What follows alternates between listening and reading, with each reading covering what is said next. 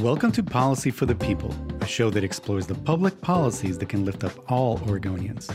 This show is a collaboration between KMUZ Radio and the Oregon Center for Public Policy. I am your host, Juan Carlos Ordóñez. Even before the pandemic, many Oregon families struggled to put food on the table. And following the start of the crisis, rising food prices have made it even harder for some families to feed themselves. This is especially true for many immigrant families who are excluded from the nation's most important anti-hunger program, the Supplemental Nutrition Assistance Program, SNAP, also known as food stamps. As a result, many immigrant families, including the very people who grow, harvest, and process the food we eat, cannot access federal food assistance. But there is hope on the horizon. Oregon Senate Bill 610, known as the Food for All Oregonians legislation, would extend food assistance to immigrant families where the federal government fails to do so. At the heart of the Food for All Oregonians campaign is the basic notion that food is a human right.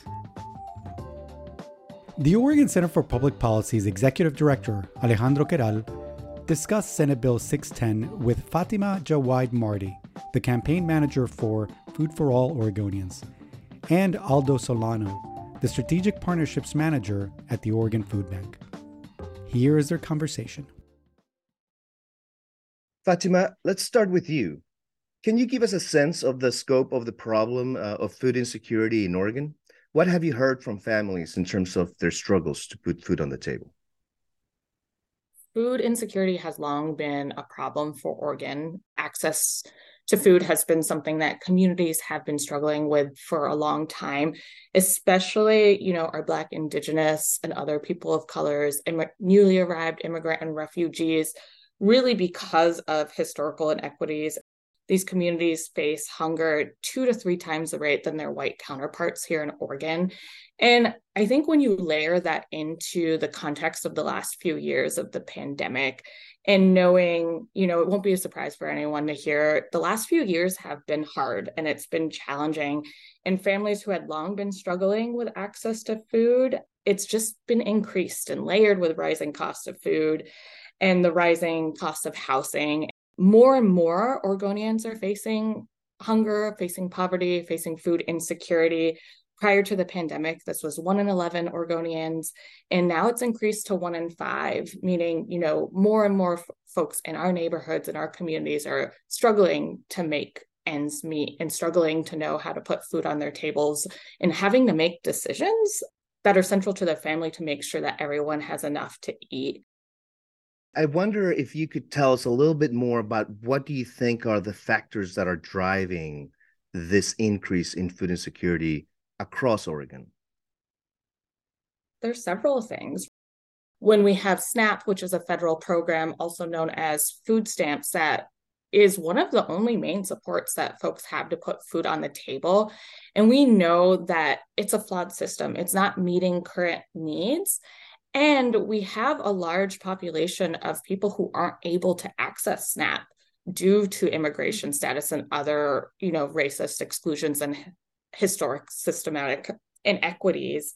And with those individuals, when you're saying that we have huge populations that are facing hunger at much higher rates, and with SNAP being one of the main ways to address those needs, people aren't able to have access to those. And we know here, right, it's universal truth. Food is a human right. People deserve to have access to the food that they need to thrive. And the fact that not only are our current systems not meeting the existing needs, there are people who are unable to access them. So right now we have 62,000 immigrant, refugee, and Compact of Free Association individuals who are excluded from the federal SNAP program due to their immigration status. We'll get back to this question about the bill that you're working on specifically, but I wanted to ask Aldo first about how we think about food insecurity. And as Fatima is pointing out, there are thousands of Oregonians that because of their legal status in the country are not able to access these federal programs like food stamps. So But what's behind that? Why do you think that there are some families, these families of immigrants, that are excluded from food assistance programs? Solano, thanks so much for having us, and thank you for that question.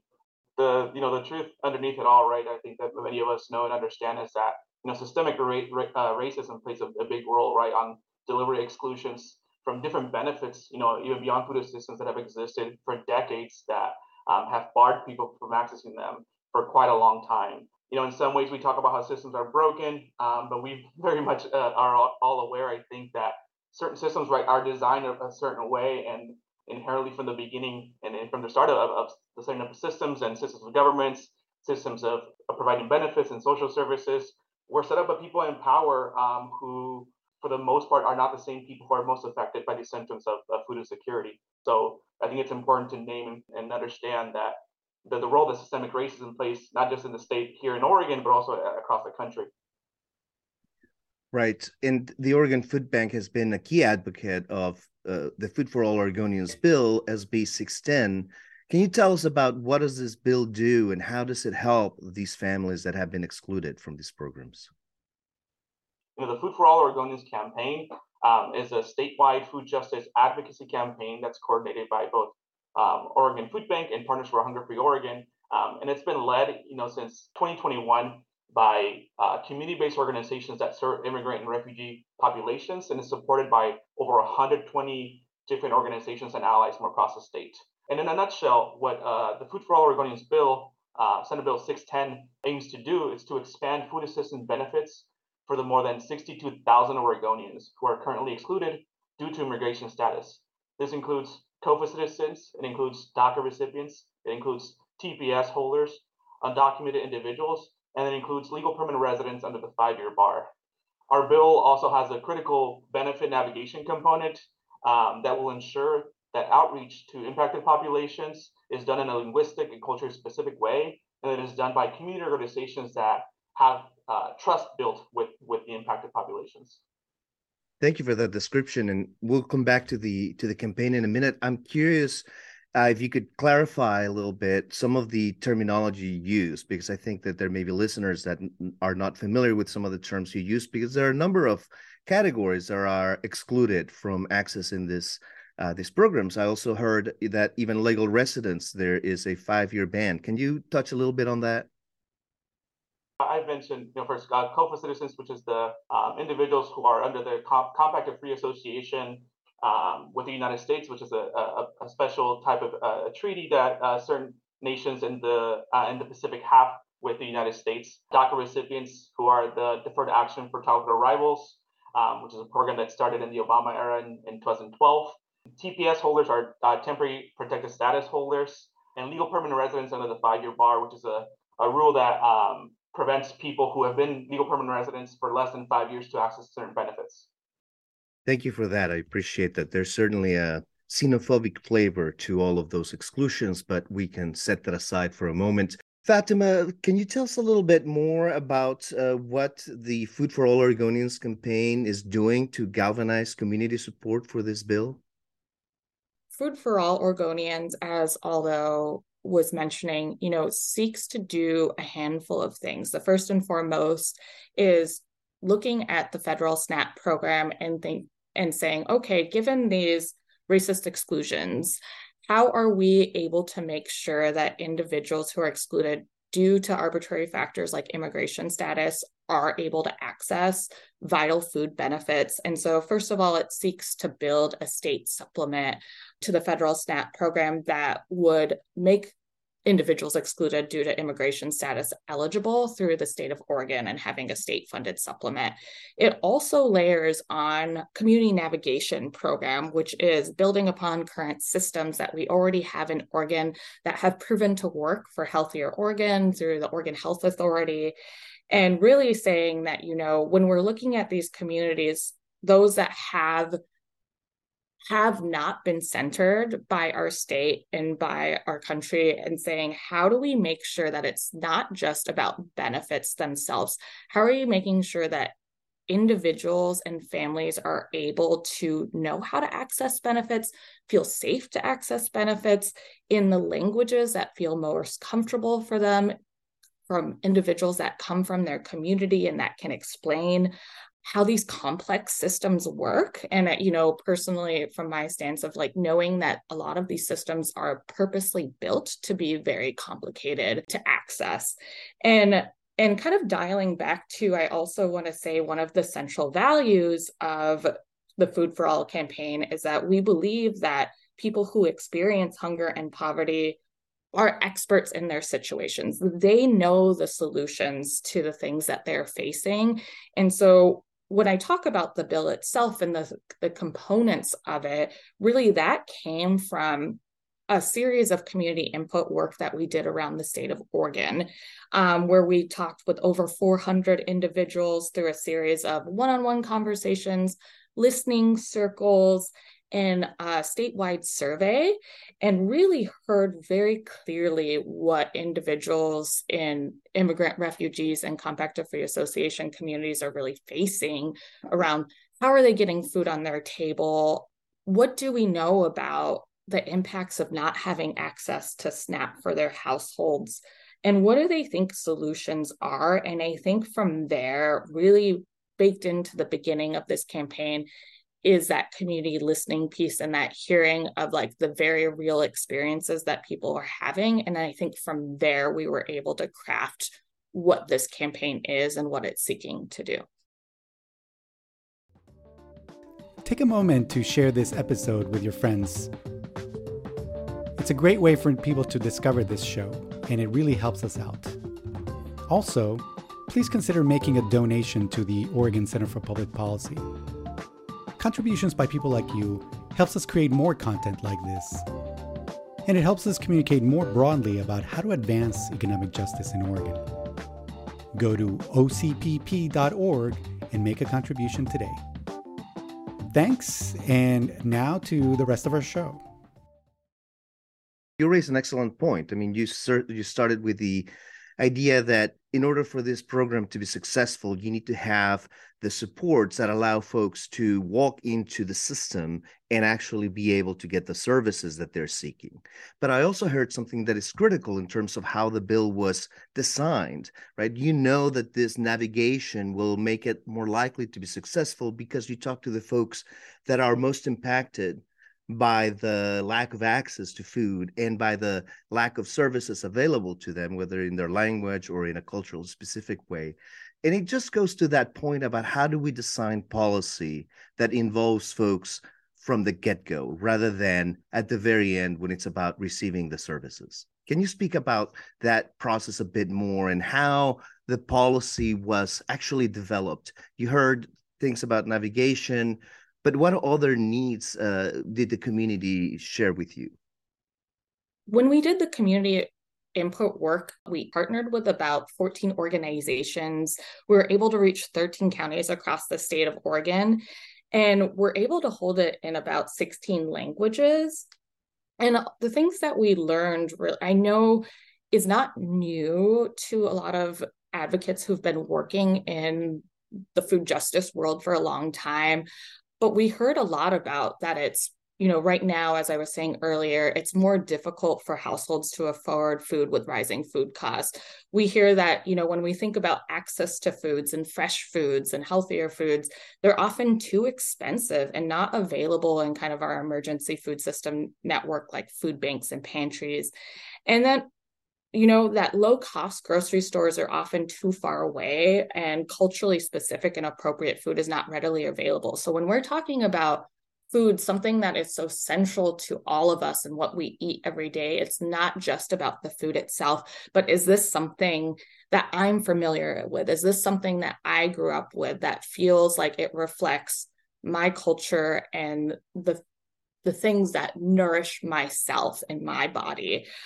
We also heard a lot, in the last few years with the Trump administration and public charge and all of the things that really have increased fear around accessing benefits, and really hearing from a lot of communities that even in households that had mixed status, households where some individuals had status, did not access food benefits for fear that it would impact their immigration status. My family were legal permanent residents who came into the country, and for that first 5 years, right, were unable to access food benefits, even though they really, really needed them. And then for, the rest of my childhood, still did not access SNAP benefits because of the fear that even long after they had naturalized, the fear that their immigration status would be taken away. And I know that this is from hearing everyone share their stories through this listening work. We heard this again and again about most indicated that they were unwilling to access benefits due to this fear. And then we also heard a lot about information and resource barriers, and that often they're not available in native language. And it's a barrier to understanding everything from the application process to how to figure out eligibility. How do you even ask questions? And overall, we heard this theme of no one's helping me. That information was so difficult to access and understand.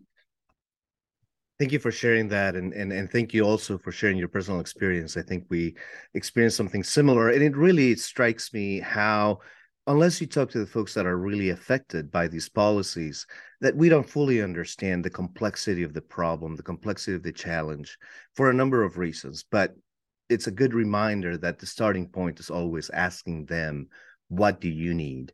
It also strikes me that, we are facing a problem that is on both ends. First, you get excluded. And then once you are supposedly able to access the program, there are a number of barriers that make it practically impossible, including, as you mentioned, some psychological ones.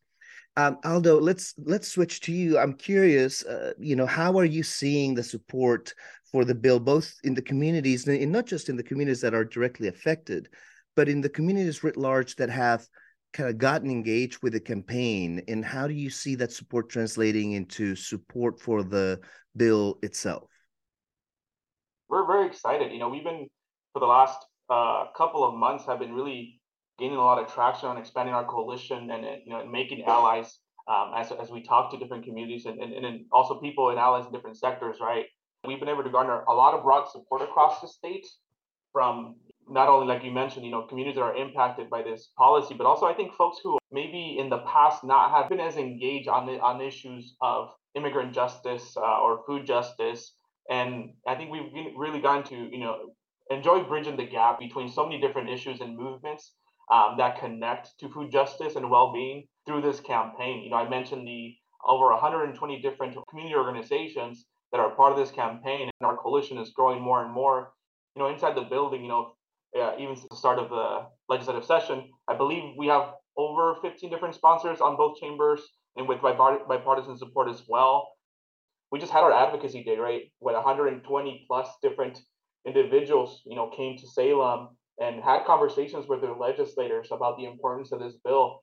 We had a fantastic day with many folks who hadn't been to the Capitol or Salem before and haven't had that experience of speaking truth to power about the importance of this bill. So all in all, with our growing coalition, the events that we are hosting across the state to bring more awareness about this issue and the issues of food insecurity in connection to immigrant justice, it's been fantastic. It's been truly a collaborative effort and really a movement building moment. That's very exciting to hear about that momentum and that support that is much broader than one would imagine when you think about who's going to be benefiting from this campaign. So that's very encouraging to hear. And I don't mean to be a Debbie Downer, and really this is a question for either of you, but maybe Aldo, you can go first. And I'm curious if you're hearing arguments in opposition. Who might be, or not who necessarily, but what are they arguing, those that oppose having a more inclusive food assistance program in Oregon? Quite frankly, I think compared to, other campaigns that I've been a part of in the past that connect to immigrant rights or immigrant justice work, we haven't had a whole lot of organized opposition around this issue. People really see this as a priority, something that's truly important, that is long overdue. Some of the bigger challenges, right, are, sometimes come from inside the building with legislators, with competing priorities and people not really understanding or seeing this as a priority. Outside the building, outside of the politics of it all, everybody supports this. Wonderful. Fatima, do you have some thoughts on that question? So far, as Aldo had said earlier, we do have 17 lawmakers supporting this bill, and currently we're in the Ways and Means Committee, which for those that are not as familiar or dialed into the legislative process is, the portion where we say, okay, we see value in this bill, but do we see it as a priority to fund? And I will say, when we talk about a food benefit program like this and the scope of folks that we're trying to reach, often the question is, well, how will we pay for this? And I think often there's so much important legislation moving forward right now that is going to support our communities, but feeling like often we're in this scarcity mindset around, is there enough to cover all the needs? And I think from the standpoint that I have is we do, right? And all of these supports are so critical in supporting our communities, and food justice and access to food is so important. And so I think really saying this is something our state needs to be investing in, because this is just every day impacting our community members. Food is so central. If we don't have access to food, it impacts every aspect of our lives. And we know, right, when you have food, children improve their performance at school, health improves, our economy thrives, right? With the return on investment, every dollar of SNAP brings $1.50 back into our economy through grocery stores, supporting farmers and other food producers, and really saying, we know how much Food for All Oregonians is going to benefit our communities, and we need to invest in it. Those are excellent points. And it is really interesting how, there's added urgency, not only because the pandemic food assistance benefits that were expanded have now expired, but now we're also facing this potentially additional cuts to many of these programs, or additional barriers like putting work requirements for being able to access some of these benefits. So it's like, we're in a crucible that is making this all the more urgent. And so I thank you both for your work and for leading such an important campaign. I wanted to see if there was anything else that either of you would like to add. I think just to your point there, really right now, there are a lot of changes right now that are happening that are threatening SNAP users. And it is such an important time for us to keep fighting to retain and expand SNAP here in Oregon. And I think, the bit that I hold is like where Oregon right now is fighting to expand SNAP while Congress is cutting benefits to a lot of individuals. And I think it just makes it incredibly important to keep pushing Food for All Oregonians. But I'll pause there to see if Aldo, you have anything else to add. The reality is that food is essential. We know that kids do better in school, that our families and our health and well-being depends on it. We know that our economy thrives when everybody has access to food. And we know that, there's families right now that are having to make impossible decisions, between what things to pay for, whether to pay for rent or food. Some families even have, parents having to lie to their kids about, whether they've had dinner or not. I think that we can do much better in the state of Oregon. And I would encourage everybody to please go to our website to learn more, foodforallorg.org, and get involved, because I think we have a real opportunity to make a difference here and impact thousands and thousands of lives. Wonderful. Thank you for that. I was going to ask you what could people do, and you preempted it. So you're a very, very good organizer, I can tell. Thank you both so much. I really appreciate you joining us, and for all the work that you do for All Oregonians. Thank you. Thank you so much for having us. We really appreciate it. And thank you for listening to Policy for the People. We will see you next time.